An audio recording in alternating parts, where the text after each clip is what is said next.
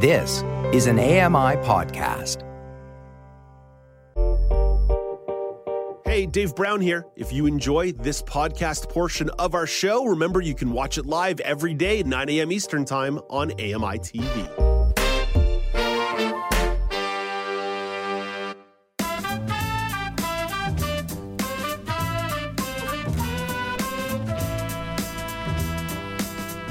Welcome back. It's Now with Dave Brown on AMI TV. I'm Dave Brown. It's Monday, September the 18th, 2023.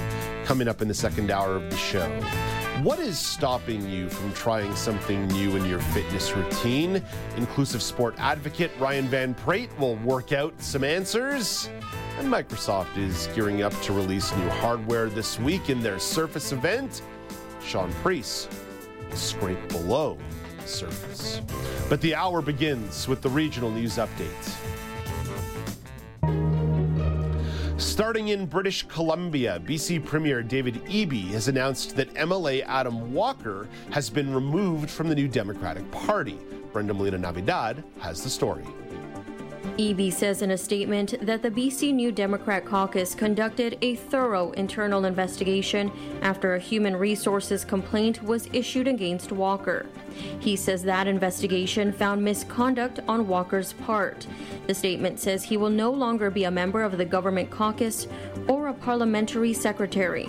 It says no additional details will be disclosed as it is a human resources issue. Brenda Molina-Navidad, The Canadian Press. And over to Ontario. Ontario's Superior Court will make a decision on the constitutional rights of people who are sex workers. Today, Rob Westgate explains. The Canadian Alliance for Sex Work Law Reform argued in court last fall that Canada's prostitution laws violate the charter rights of workers in the industry. They say the Protection of Communities and Exploited Persons Act, which was brought in by the former Conservative government, is fostering stigma, inviting targeted violence, and preventing sex workers from obtaining meaningful consent before engaging with clients. That law was passed back in 2014, about a year after the Supreme Court of Canada struck down previous anti-prostitution laws, after lawyers argued existing provisions were disproportionate, overbroad, and put sex workers at risk of harm. Rob Westgate, The Canadian Press. That's your look at the regional news. Let's bring in John Lepke for a sports chat.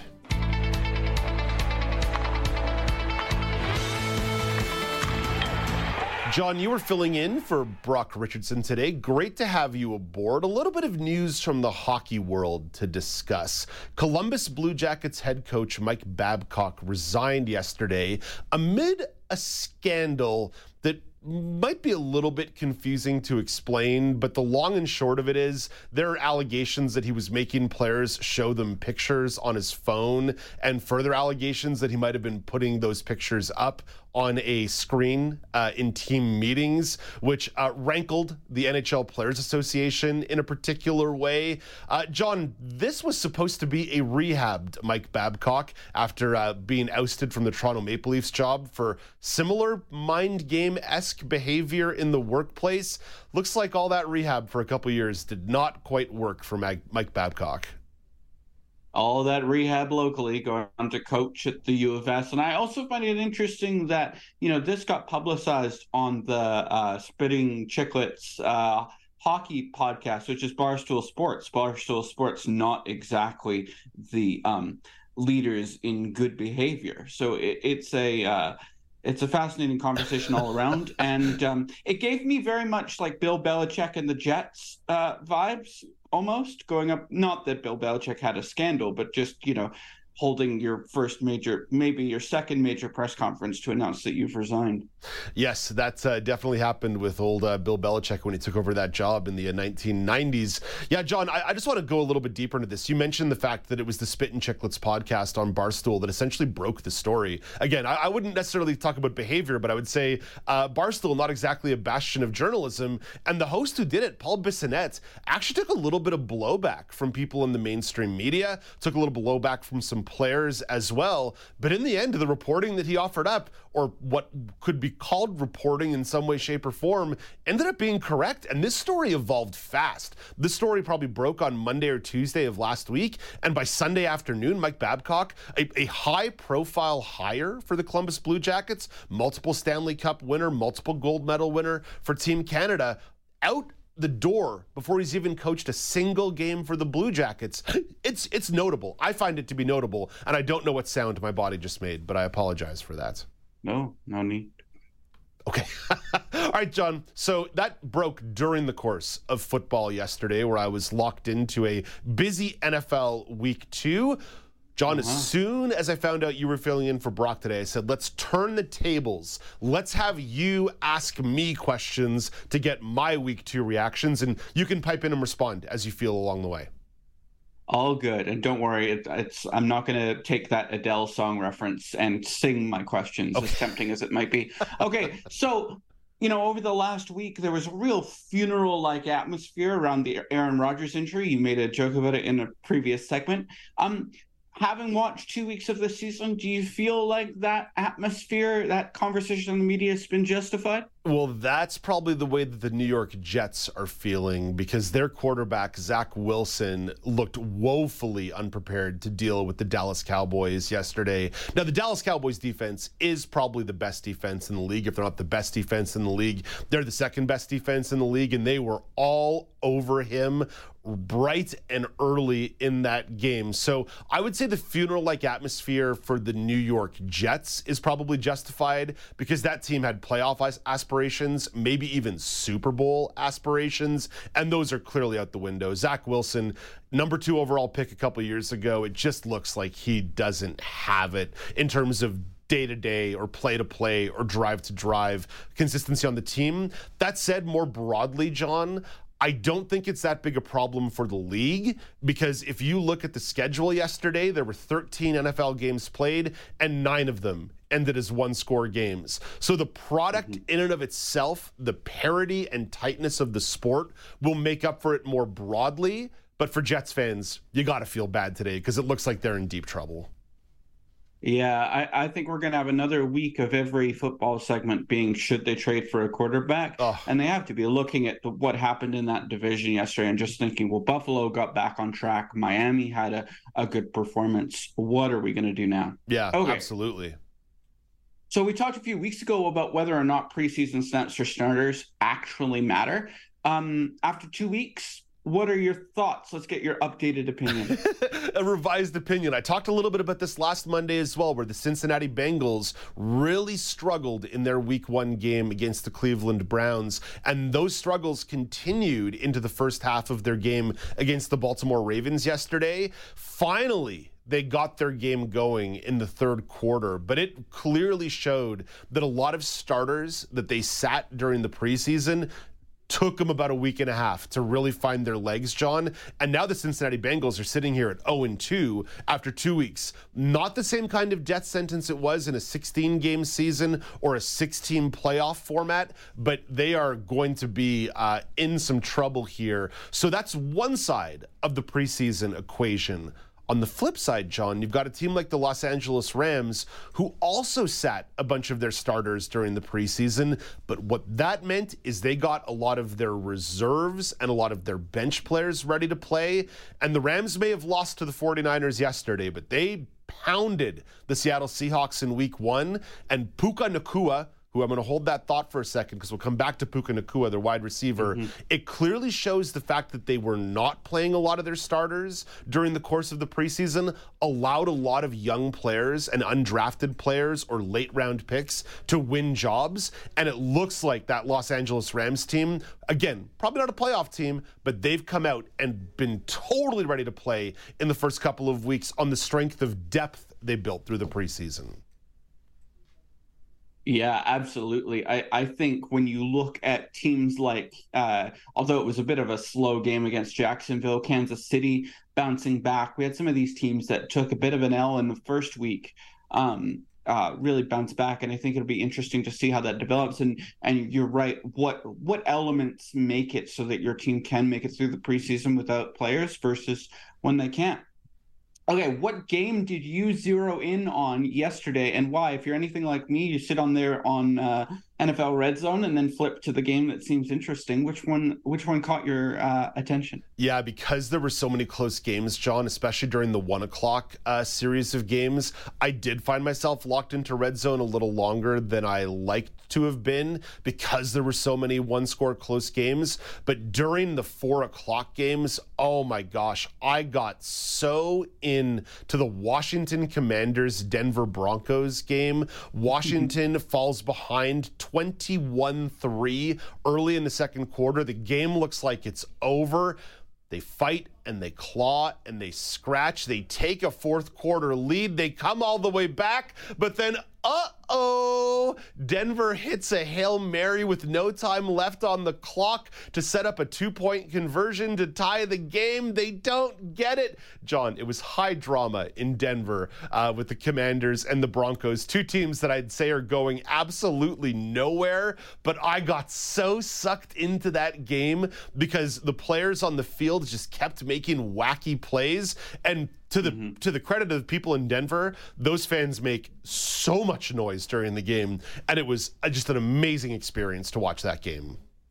I was flipped onto another game, and then I clicked onto Facebook and saw one of my friends who's a avid Denver Broncos fan, just write, "I hate football."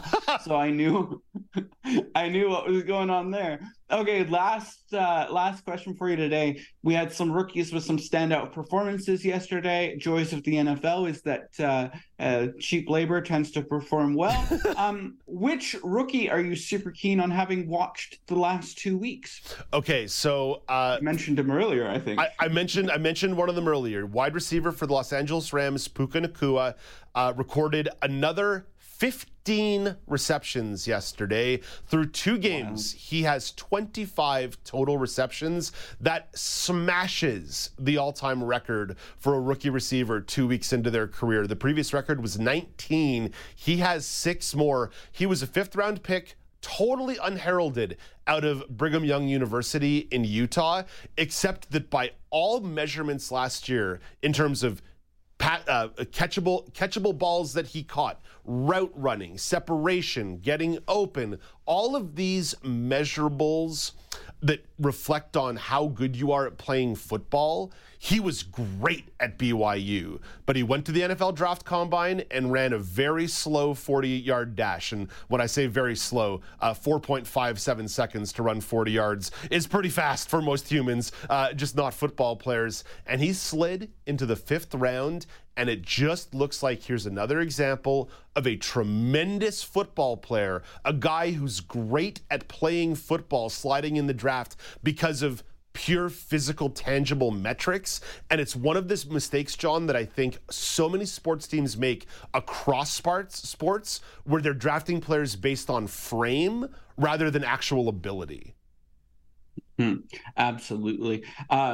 Doing much better than the other BYU graduate we were talking about earlier, Zach Wilson. I also think perfect type of receiver for Matthew Stafford this late in his career, capable to get open, but also acknowledging that, Stafford isn't going to take as many deep shots as he did with the Lions. So somebody who can be that high volume catch guy. Perfect. For me, it was, I'm going to cheat here. It was 2 people. So we saw Anthony Richardson, Colts quarterback, have 2 touchdowns in the first half before he was knocked out with a concussion. I want to zero in on, I think most people were expecting to look at some of the other quarterbacks. CJ Stroud had a decent game, but really seeing him come alive and be a bit, I hate to say this, a bit Lamar Jackson-esque was really exciting. And then the game that I zeroed in on was the Falcons and Packers game. I would argue the best game of that early window yesterday. And we've got to admire the guts on the head coach for the Falcons, but Arthur Smith. But, if Bijan Robinson doesn't convert that 4th down, the Falcons don't get that win. They're not able to run up that clock and kick that field goal. Yeah, it was a very interesting day for analytics and risk-taking by coaches. Arthur Smith definitely took a huge chance going for it on 4th and inches late in the game because, as you pointed out, they were already in field goal range. Atlanta could have kicked that field goal to win that game right there, or at least take the lead. But he felt like he was going to be leaving the Green Bay Packers too much time, so he took a huge risk, huge gamble. John, I think maybe the next time you pop by for a sports chat, we should talk about risk and analytics and mathematics in sports, because that is something that came out yesterday where there were a lot of aggressive choices made. Some paid off, some didn't, and it's very typical of the NFL to simultaneously reward the aggressiveness and criticize the aggressiveness based on results. Outcomes seem to influence a lot of opinions in the world of football rather than some sort of intellectual consistency. Yeah, I mean, it was really interesting to watch, the whole narrative over the last, let's say, 6 weeks as the NFL media machine has ratcheted up is, what value can a running back bring? And you see a rookie like Bijan Robinson contribute not only in the run game, but obviously taking attention away in the passing game as well from a Falcons receiving core that, let's face it, is not the strongest one that has ever existed. Yeah. And they're able to put the ball in Jordan Love's hands, and Jordan Love goes 4-out, I believe, on that final drive. So played perfectly. Of course, we say this, and then 7 weeks from now, I'm sure I'll be on saying, what a boneheaded call by Arthur Smith. Yeah, Arthur Smith, useless Arthur Smith. Yeah, I know. That's the joy of the NFL. Yeah. John, it was a great day. Nine one-score games across 13 games played. That is why the NFL will always rule Sundays. John, you rule Mondays. Thank you for this. Thanks for filling in for Brock today. You're welcome. I will see you later. That's John. Well, you'll see me tomorrow. John stopping by for his regular column tomorrow, just after the 10 o'clock hour. That's John Lepke filling in for Brock Richardson at the AMI Sports Desk. Coming up after the break, Microsoft gearing up to release its new hardware this week. As part of the Surface event, Shaun Preece will go below the surface and scratch a little bit deeper. This is Now with Dave Brown on AMI TV.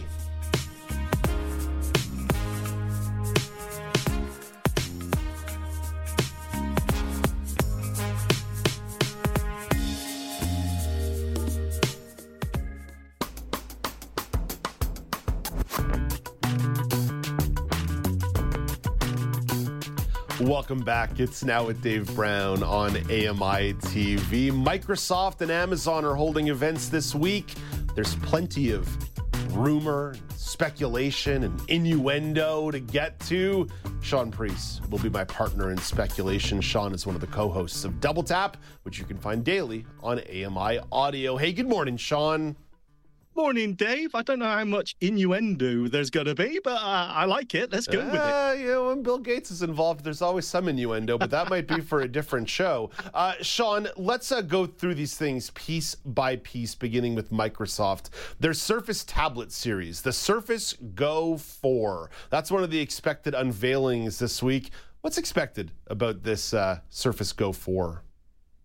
Well, it's an interesting one. As you said, this is all speculation. Microsoft and Amazon, indeed, the two big events this week, have been really tight-lipped about what they're going to release. But there is heavy rumors that they are going to release, Microsoft are going to release the Surface Go 4, which actually I'm quite excited about because this is the little brother to the Surface Pro, which is basically a big 13-inch tablet running full Windows. And that's the big deal with these things. Of course, we've had portable tablets for a long time, Android tablets, iPads, but a very portable tablet which runs, the most used operating system, which is Windows, and full-blown Windows is incredibly enticing. It's something you can throw in your bag. Now, Shaun, I'm going to pause you. Yes. Why? Of course. Sorry, I'm getting excited. No. In the same way that I was excited about wide receiver measurables in the National Football League. Do you have a clue what you were talking about? But you made it sound really exciting. I don't know. I'm glad my enthusiasm ranged over. I'm sure there were lots of people in the audience who also had no clue what I was talking about. Shaun, why is it so enticing? Go a little bit deeper into that. Go below the surface. Why is it so enticing to have full Windows on a laptop? Because it's the thing I use when I want to get something done. Whether in my case it's audio editing, but whatever it is that you need to get done, whether it's for work or hobby or whatever it may be, it is Windows. I always sit in my shed where I've got a keyboard, I've got my main computer, which has got enough power behind it where I'm not waiting around to do things. Now, the iPad, for example, or even my smartphone, incredibly powerful in itself. But when it comes to workflow, it's not quite there. Apple had the iPad and were very keen to say, hey, this iPad Pro is the laptop killer. It's the laptop replacement. And people got it in their hands and said, you know what, it may be a great design, but the software itself, the operating system, just isn't ready. How do I get my files off? I want to plug my pen drives into it and just drag them off. And it's just not quite there. Maybe it's to do with the touch interface, or maybe it's just the operating system. We don't know. But when it comes to Windows, and maybe it's just because it's been around for so long, but people just feel more comfortable with Windows. They have their workflow, their copy and paste, it just makes more sense. It feels more comfortable. And having that in a very portable design, such as a tablet, and of course the caveat is that everyone who uses a Windows tablet always buys a keyboard for it, because it just makes it easier than that touch interface. The touch interface is great for simple interfaces, but for something as complex as let's say a desktop computer, for example, a desktop operating system, touch isn't quite there yet. Maybe it's because it's still stuck in its legacy past. But actually, the ability to use Windows and the amount of apps and software and files that we already use is really compelling. Shaun, you just made the case perfectly right there. You and I have talked about tablets so much over the course of the last couple of years. And one of the questions I always come to you with is, Shaun, other than entertainment, what am I actually going to use a tablet for, right? Other than maybe FaceTiming on my iPad with my parents, or maybe watching football or streaming Netflix, what am I going to do with this thing? I think you just made the case so eloquently right there that says you can actually use this as a tool. Maybe you don't want to schlep your big 14-inch laptop everywhere with you. Now, you might still have to schlep a mouse and schlep a keyboard, but it's going to just feel a little bit more compact and usable and friendly, because that's what I do feel like when I'm using my iPad. I feel like I'm just off on a different island doing iPad stuff that relates to nothing else that I'm doing with my technology. Absolutely, you're right. I mean, the iPad for me was always about consuming content. It was never about creating or productivity. It was about browsing the web, watching streaming services or whatever it was, when I could actually see the screen. Now, those days have gone, so now I might as well just use my iPhone for that sort of thing. But when it comes to the Surface Go 4, so the Surface Go range are a 10-inch tablet, and they're really compelling. They are aimed at education, at students, just really portable device. And the design is the key on these. These are beautiful, thin, shiny, rounded beautiness. And so far, they've been dogged by, I love it, I really want to use it, but it's just too slow. Okay. So what the expectation? Yes, power, performance. The battery life was like 6 hours in the Go 3, which came out in 2021, which, even for 2021 wasn't great for a device like that. You would expect all-day battery life. So what they're hoping for, what the rumor mill is hoping for, is that we get a Intel-powered device that truly is portable and design. And there's a lot of excitement for the Surface Go 4 if they get it right. And this time, hopefully they do. Shaun, let's go from hardware to software, because there's also some speculation about Windows 12. I have yet to upgrade to Windows 11, but that's how I'm a Luddite. I'm a Luddite like that. But what is Vista? Windows 95 over here for this guy. I'm using DOS 311 over here to do my day-to-day. Shaun, what are some of the speculations or rumors around Windows 12? Well, actually, there is a bit of a theme amongst these two Microsoft and Amazon events, and that is AI. So people are throwing around the Windows 12 term. I don't think it's going to be. I think it's just another feature update, which we usually get around this time for Windows 11. It's going to be Windows 11 23H2. That's exciting. Not to be too technical about it. Yeah, sorry. Wait, if you're going to nerd out over sports, give me my chance. So the big thing about this is Copilot. So Cortana has gone, and Copilot is the next voice assistant, if you like, or at least a personal assistant built into Windows. There's going to be a sidebar which just floats there across every app, every web browser you're using, and basically it uses AI. So you could say, for example, I'm browsing a website, I don't understand it, happens all the time, and I can simply ask Copilot, hey, can you summarize this for me or make it easier to understand? So it's harnessing the power of ChatGPT, OpenAI, to bring AI to your desktop. Interesting. And this could be really exciting. Of course, there's just the usual, you could say, do not disturb or make my screen darker or lighter. But this is sort of a mix between the clippy paperclip that we all had back in the day and hated, there to give you advice, and Cortana, the voice assistant. So I don't know about accessibility. I haven't tried this out for myself. It has been available for developers. I haven't tried it out, but I think this could be really quite useful for us in terms of accessibility. But more than that, just using the computer could be much, much easier. So there's a lot of excitement about AI coming to Windows. You mentioned the commonality here with AI, and that's where the Amazon event comes in this week as well, talking about some of the smart assistants possibly getting some generative AI incorporated into their machinations. Shaun, I have to confess, I thought they already were using AI in a lot of those Amazon smart devices. Well, kind of. I mean, what level of AI? I mean, just using speech recognition, understanding what you're saying and understanding it well is a high degree of machine learning in itself. But when it comes down to providing the answers, it's sort of searching a database of, often you'll get a Lady A answer user has given this reply, or I found this on the web. Whereas generative AI will get those sources and then summarize it for you. It can understand it and make it easier and present it in a more human-like way. And that's the key. So when it comes down to the Amazon event, again, we're all speculating about the hardware. To be honest, nobody knows. There's probably going to be more speakers.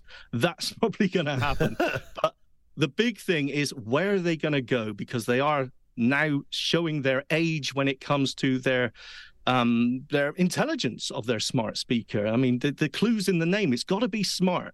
And people want that ability now. Now we've had a peek at ChatGPT and Bing Chat and all of that. We want our smart speakers to give us that opportunity. So we can talk to it and say, turn the heating on for 3 hours and then turn the light on at 6 p.m. And, without having to give a single command, then wait for it to do it, then give it another command. We want to just talk to it in a human-like way. Is that going to happen? We'll have to wait and see, but we're hoping so. Shaun, I want dumber technology. I've been in a battle with my Spotify for weeks on end because it keeps trying to go to algorithmic playlists, and I don't want it to. And it put like 1,000 songs in my queue, although I think I blame somebody else for that. But nonetheless, I've been having like an ongoing fight with my Spotify where it's using too much AI. I want my technology to be dumber, not smarter. I want to be in control, Shaun. We all want to be in control. The machines are taking over, Dave. Just go with it. Let's go with the flow and say thank you to the self-checkout machine when you leave the grocery store. Shaun, what else is on tap for you and Stephen this afternoon on Double Tap Daily? Oh, on Double Tap today, we are going to be talking about iOS 17, which is available today, official launch. Oh. We are going to talk about the features that it brings, because, to be honest, we've totally forgotten what it brought. We've been talking about it for so long. We've forgotten what features it's going to have, and also any possible bugs. And should you update today? Oh. The answer is no, by the way. Save you some time. No. We had that question a couple of weeks ago around one of the Apple security patches that came through where they were telling people to update, and it's like, oh, you know what happens with disability and accessibility settings when you update the day of. Yes, it's always a bit of a gamble, but definitely when it comes to a major iOS update like this, always hold back for at least a month and see what happens. Yeah, give it a couple days and let the nerds like Shaun deal with it first. Yes, Shaun, right. Have a great day, boss. Always a pleasure catching up. You too. Thank you so much. See you later. That's Shaun Preece. He's one of the hosts of Double Tap. You can find that show daily at noon Eastern time on AMI Audio. You can follow the team on air or on Twitter, on X at Double Tap On Air, at Double Tap On Air. Coming up after the break, Megan Gilmore has a question about Canadian celebrities. Does Canada have celebrities? I mean, we do, but do we? Megan will pose the question to myself, Nizareen, and Ramya. This is Now with Dave Brown on AMI TV.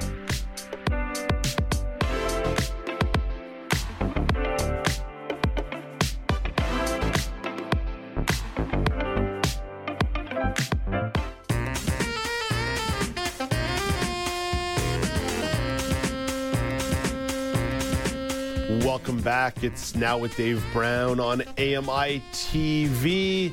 Megan Gilmore, you've got a question for the roundtable having to do with Canadian celebrities, specifically after the Canadian Country Music Awards over the weekend. Yeah, so over the weekend, the Canadian Country Music Awards, CCMAs, had their 2023 edition in Hamilton, Ontario. This awards ceremony has a special place in my heart because I used to watch it a lot, and I've also been to it a couple times in person. Ooh. So it just makes me happy. Yeah, so it just makes me happy. So for those of you who want to know, Jade Eagleson was named Entertainer of the Year and Male Vocalist of the Year, and my girl Tennille Towns took home Female Vocalist of the Year, a title she has held since 2019. Now, I understand that most people probably don't super follow Canadian country music, and that is not why I brought this up. I bring this up because there was a conversation on the news panel last week about celebrity reporting, and there's a bigger question that the news panel didn't have time to dive into, which is about Canada. Like, do we have celebrities? Do we have famous people? Does anybody care? Is there a Taylor Swift Canadian equivalent reporter position to be had out there? These are the questions I want to bring to the roundtable. So I feel like it's pretty obvious for everybody around the table here. Nizareen, we have Canadian celebrities. Obviously we do, right? I feel proud when I hear a celebrity is Canadian. I do. But at the same time, I feel like I don't care as much as I should, probably. But right when I hear, okay, like Ryan Reynolds is Canadian, I'm like, oh yeah, he is, and he's big. So everybody knows he's Canadian. But you care about Drake and The Weeknd? Oh yeah, of course. Yeah, those are the OGs, and they're big all over the world. And the fact that they've grown so much.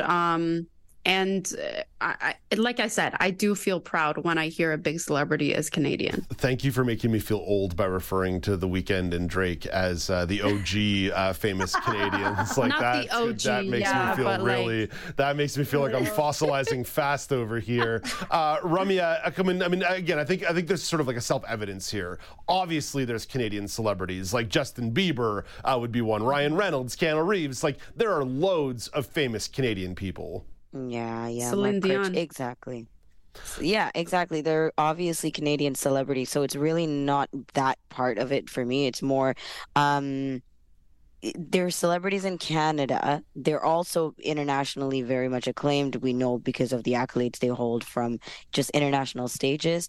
I think it's more, are we spreading the celebrities on all different facets, like comedians, actors, different music scenes, etc.? Yes. And do we give them enough love and cheerleading within the country? And like Drake, was he big in Canada before he got big anywhere else? That kind of thing. And Megan, I think that's sort of the crux of what you're getting at here, right? Like I'll be honest, I like country music. I'm not super familiar with these names that you dropped in this intro. And I wonder if maybe the crux of your question actually has to do with, do Canadians actually create celebrity internally, broadly, or do we wait till somebody in Wyoming likes our stuff? Right, yeah. And how do we respond then when a Canadian goes elsewhere, particularly south of the border, the United States, and they make it big, and they make it big there? I don't think so. I think it's Mordecai Richler who had a quote years ago that essentially came down to, like, Canada as a country, we are allergic to accomplishment. Like, we don't like grandiose things. Typically we like people to be self-deprecating, like my hometown, Brantford, Ontario. Classic story of this: Walter and Phyllis Gretzky, now both deceased. Their son, Wayne, at one point was the highest paid athlete in North American professional sports. They lived in the same house. They drove the same car. It was no big deal. And like that is like an iconic Canadian type thing. Wayne can go live in whatever big mansion he wants, but his parents have to live in the same house and drive the same car because that's what we expect in this country. I wonder if there's also different elements of different kinds of cultures that go into this. Like when I think about Canadian rock music or Canadian Celtic rock music, there's bands like, I'm just going to name off a couple here. Great Big Sea, obviously very, very famous. There's the Tragically Hip, famously like never made it big south of the border, that they were always sort of attached as part of a Canadian identity. I even think about bands like Blue Rodeo, right? Where this is sort of like a Canadian rock band that for any reason could have made it big in the States, but just sort of continues to exist as the Canadian music experience. So Ramya, I wonder if maybe some of it is, I don't even know if it's about a Canadian culture thing or if there are actually Canadian celebrities, but we just think of them as such big celebrities that it doesn't matter if they're an international celebrity or not. Because I think the three bands that I just mentioned, pretty much anybody in Canada is going to know them. Yeah, you know them as Canadian, but I don't know. I might push back a little bit and just say we know them as Canadian celebrities. So yes, they are celebrities within the country and in our minds. But oftentimes we say Canadian. We kind of separate. We don't just say, "Oh my gosh, this amazing band." We say this amazing Canadian band. Or this, but when we talk about Drake, we never do that, right? We don't say this amazing T.O. rapper or like he originally came from Toronto. No, in fact, we're just reclaiming Drake now that he's so huge and say, but remember guys, he comes from the hood, he comes from Toronto, or like when he started to build on Post Street, his home, we started to feel like he was representing back at us, but it really doesn't feel the same way for bands like Tragically Hip, Dave. We all often say Canadian band. Yeah. Again, I think maybe that's ultimately where the conversation sort of like lays here, sort of a fascinating conversation point. But let's wrap up here, sort of to the news hook that Megan mentioned. Gannett Media, which owns USA Today in the United States, last week announced that they were going to be creating a Beyonce-specific beat reporter and a Taylor Swift-specific beat reporter. Nazreen, who's a Canadian celebrity that deserves their own specific beat reporter? I think, is it fair to say The Weeknd? I mean, I'm obsessed with The Weeknd, so I'm going to go with that. A lot of the shine came off around that television show, The Idol, that he made. It seems like things got a little off the rails. Ramya, what about you? Who is a Canadian artist who deserves their own beat reporter? The top three would be The Weeknd, Drake, and Justin Bieber. Like because of the music scene and how big they are, they would definitely need it. Yes. Yeah, I do think the Biebs might still deserve his own. And Megan, what about you? Yeah, I'm gonna step away from music. Gonna go to film. Ryan Reynolds. I just love Ryan Reynolds. I would want daily updates on Ryan Reynolds' life. And he like his business side, that's really come more into the forefront in the past few years. Ryan Reynolds as a businessman and what he's been able to do, whether with like sports or telecom companies. Yeah. And like I just think it's fascinating. And who doesn't want more Ryan Reynolds, Blake Lively in their life? Okay, you know what? I'm sold. I like Megan's vote. I'm going to go with Ryan Reynolds. Megan, thank you for this. Nazreen, thank you. Ramya, before you go away, what's coming up on Kelly and Ramya today at 2 p.m. Eastern Time on AMI? We're talking about season 2 with Healthy at Home with Bobby Jensen. It's back on AMI. We're going to learn about the kind of home wellness and fitness things that Bobby's going to talk about on the show. Also, Metro Vancouver Regional Parks are offering guided nature walks and other kinds of things. We're going to talk about it with community reporter Carol Yapel. And on Know Your Rights, we're talking about the Ontario School Boards, and question is books being pulled off public library shelves, things that are like reportedly books that are written 15 years ago or earlier, and books that don't have a quote equity and diversity angle to them. So big controversy here. Yeah, well, the Canadian media framed it as controversial. It's actually not that controversial. It looks like it's a misunderstanding of a government directive. That was an extensive conversation last week on the news panel with Judah Gupta and Michelle McQuigg. So check out Friday's podcast if you want a little bit of a primer. Ramya, thank you for this. Have a great show. That's Ramya Amuthan, fresh off a big weekend of soccer, co-hosting Kelly and Ramya, 2 p.m. Eastern Time on AMI Audio and AMI TV. Coming your way next, what's stopping you from trying something new in your fitness routine? Ryan Van Praet works out some of the answers. This is Now with Dave Brown on AMI TV.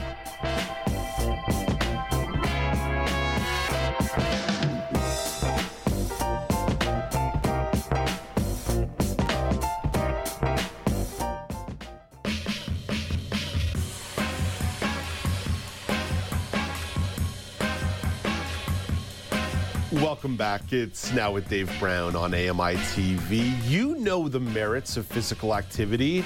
Drop a few pounds, sleep better. Here's the thing. You might be getting a bit bored of your routine. So what is stopping you from trying something new?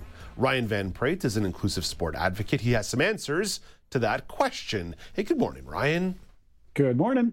Ryan, first things first, you have your fitness routines down pat. You did a triathlon yesterday. How are you feeling this morning? Not bad. I got holding up my finisher's medal, so I made it. That's the number one key. Yeah. Got from point A to point Z. So exactly. Long distance biking and running in your training. How do you mix that up so it feels a little bit less monotonous? Yeah, for me as an athlete with vision loss, there's a couple ways. So there's a combination of indoor and outdoor training. So a lot of my training's indoors, and then I get the privilege of getting outside with my guides. So right there, you've got some diversity, some difference, different guides, different conversationalists, different styles. So that's really good. And then even within the exercise itself, long, slow distance, short, fast distance, hills. Just variability. It's just changing. There's many ways to ride a bike. Yeah. So. Well, more broadly, speaking about fitness monotony, I'm going to put forward a theory here. Now, you're welcome to counter my theory and tell me, Dave, you are full of junk. But a lot of people with disabilities want to be physically active. I think that's clear. That's obvious. And I'd also argue that they have a routine that they're maybe not willing to deviate from. I know I'm guilty of this. I found a couple things that have worked for me over the years, and I don't really mess around with it too much. If you accept my theory, if people being stuck in a fitness rut, people with disabilities being stuck in a fitness rut, why do you think that is? Well, it was interesting. You sort of qualified yourself there too, but I would argue again that it's universal. Certainly, folks with disabilities, we I think maybe have more tendency to do it, and I'll explain quickly in a second. But I think it is universal. People get stuck in a rut. I think for all of us, it's safety, right? They call it the comfort zone, and so if something's working for you, it's hard to change it up. And I think when we look at people with disabilities, routine and comfort and finding that one adaptation is even more of a safe zone. So to change that up is super big and scary. And sometimes you might think that there is no other adaptation. You think, okay, this is the only way I can do this particular activity with my particular disability.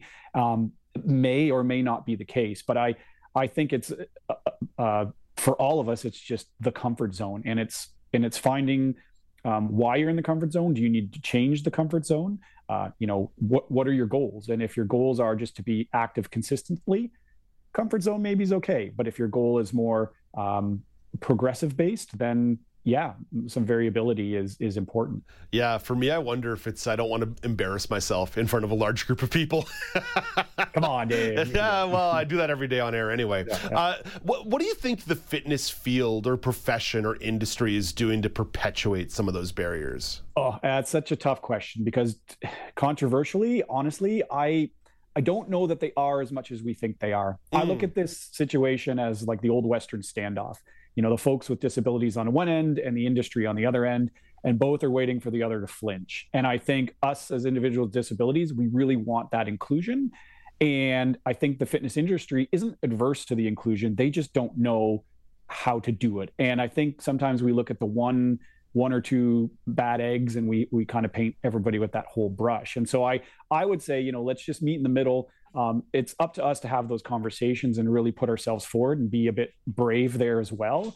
But it's also the willingness of the fitness industry to basically, be ready to accept the knowledge that we're putting forward. So just having that conversation is super important. Yeah, I'm inclined to agree with you that there is some onus on people with disabilities themselves to do that advocacy. Now, obviously, there's advocacy exhaustion that kicks in. If you've been advocating for public transit and housing and trying to get your job all day, you might not be interested in talking to a personal trainer about adapting a routine. But I do think that if you're not going to speak up, no one's going to know. It's become one of the sad realities of the situation. Yeah, I found so many good apples amongst the bad apples, and but there probably is a fear in the fitness industry because again, they're in their comfort zone. What's working for them? So if they open up their doors to something completely new, they're taking a risk too. So it's a meet in the middle situation, unfortunately. If you were to put forward some ideas on maybe what the industry could do to make people feel more included, how could the industry go about making some of those changes? Yeah, and I think just starting by just being a bit braver and saying, you know what, for our drop-in sports days, let's make them all-inclusive sports days. Have that equipment, the adapted equipment available amongst all their regular equipment. Having some signage saying, hey, this is the rules of drop-in hockey for people with vision loss. This is the rules of using, an adapted beep ball or wheelchair basketball. So really posting and making that information available so somebody without a disability walking into this, again, they're equally as intimidated too. So how do you make it as low? How do you meet in the middle? I mean, it's a vague answer, but it really, I think, is the key to the whole solution. Ryan, I like what you say about posted information because anybody who's been to any weight room anywhere ever knows there's all those things that are up on the wall that are sometimes a little bit innocuous, but it does describe certain exercises or how to target certain muscle groups. And I think it wouldn't be unreasonable to have a couple things posted around an arena or a basketball court that say, hey, here are some rules in wheelchair basketball. Here are some rules in blind hockey. Here are some rules in sled hockey. And just simply saying, hey, these are for your points of reference. If you want to include somebody in the game or somebody stops by that wants to be included, here's at least a roadmap or some guidelines to get you started. Yeah, I mean, hockey is hockey. Let's put a ball down that makes some noise, and maybe the person with vision loss wears a penny, and for the most part, you're in the game. And normalize maybe is the word we could use, but I think, it's reducing the intimidation factor on all sides, I think. Yeah. I also think utilizing website and social media. I'm not saying that a company or a trainer would have to necessarily post all the time nonstop about inclusive classes, but to put it somewhere on the website that they acknowledge, like, hey, I'm open to people with disabilities coming in and being a part of this. Just reach out to me in advance and we can try to work something out for you. It's not dissimilar to what you do professionally. Yeah, absolutely. It's just having that conversation because I think the willingness is there, but honestly, in the fitness industry, I think maybe they don't want to put anything out for fear of getting it wrong. So they almost don't put anything out at all, right? Which is not the right answer, but I've seen it, So. Ryan, what about you in terms of something you might want to try that's new? A couple of years ago, I did some Pilates for a summer, and I really liked it. But similar to that intimidation that I mentioned to you, I did go into that first class super embarrassed and self-conscious. And I talked to the instructor and I said, hey, here's the deal. Like, I might struggle a little bit here. And she ended up being amazing. And I really, really enjoyed that class. I had a fantastic time. And then I never really built on that. But I would love to try yoga sometime. What about you? What's something you'd like to try? Yeah, actually, something I'm probably going to try later in the year is my wife does adult gymnastics. So now that my season is over, I'm like, well, I don't want to hurt myself, but I can maybe afford to hurt myself a little bit. So I'm going to try adult gymnastics. Oh man, I do not know if I'm qualified for that one. I think that sounds like a recipe for disaster to take away whatever hit points I have left on my system over here. They make it super comfy for us old adults, lots of padding, so it should be good to go. And I like to kind of like shock people. The blind guy running down the mat doing gymnastics. The shock factor is fun. If you had to do a front flip right now, could you do it? Yes, I could do a front flip, not a back flip. Yeah, I could probably do a front roll, but I would still be very concerned about the overall outcome of the way that would go. Hey, Ryan, thank you for this. Always a pleasure catching up. Keep up all the great work. Hope that you feel better today as the recovery from the triathlon kicks in. Yeah, thank you so much, Dave. That's Ryan Van Praet, an inclusive sport advocate. That's all the time there is for the show today, but there's lots of interesting stuff coming your way tomorrow. Megan Gilmore will stop by, not as the co-host, but in the accessibility reporter role, to talk about the inquest into the death of Samuel Brown. The inquest has issued 21 recommendations aimed at the Ministry of Education. Megan will give you some more insight on that story. It's also a Tuesday, which means the weekly news quiz wraps up the show with a little bit of fun. So some serious and some fun, just the way I like it on Now with Dave Brown and the way that you like it too. Don't miss it. The show starts at 9 a.m. Eastern Time right here on the mighty airwaves of AMI TV. Until then, I'm Dave Brown reminding you to play safe, play fair, but don't forget to have some fun.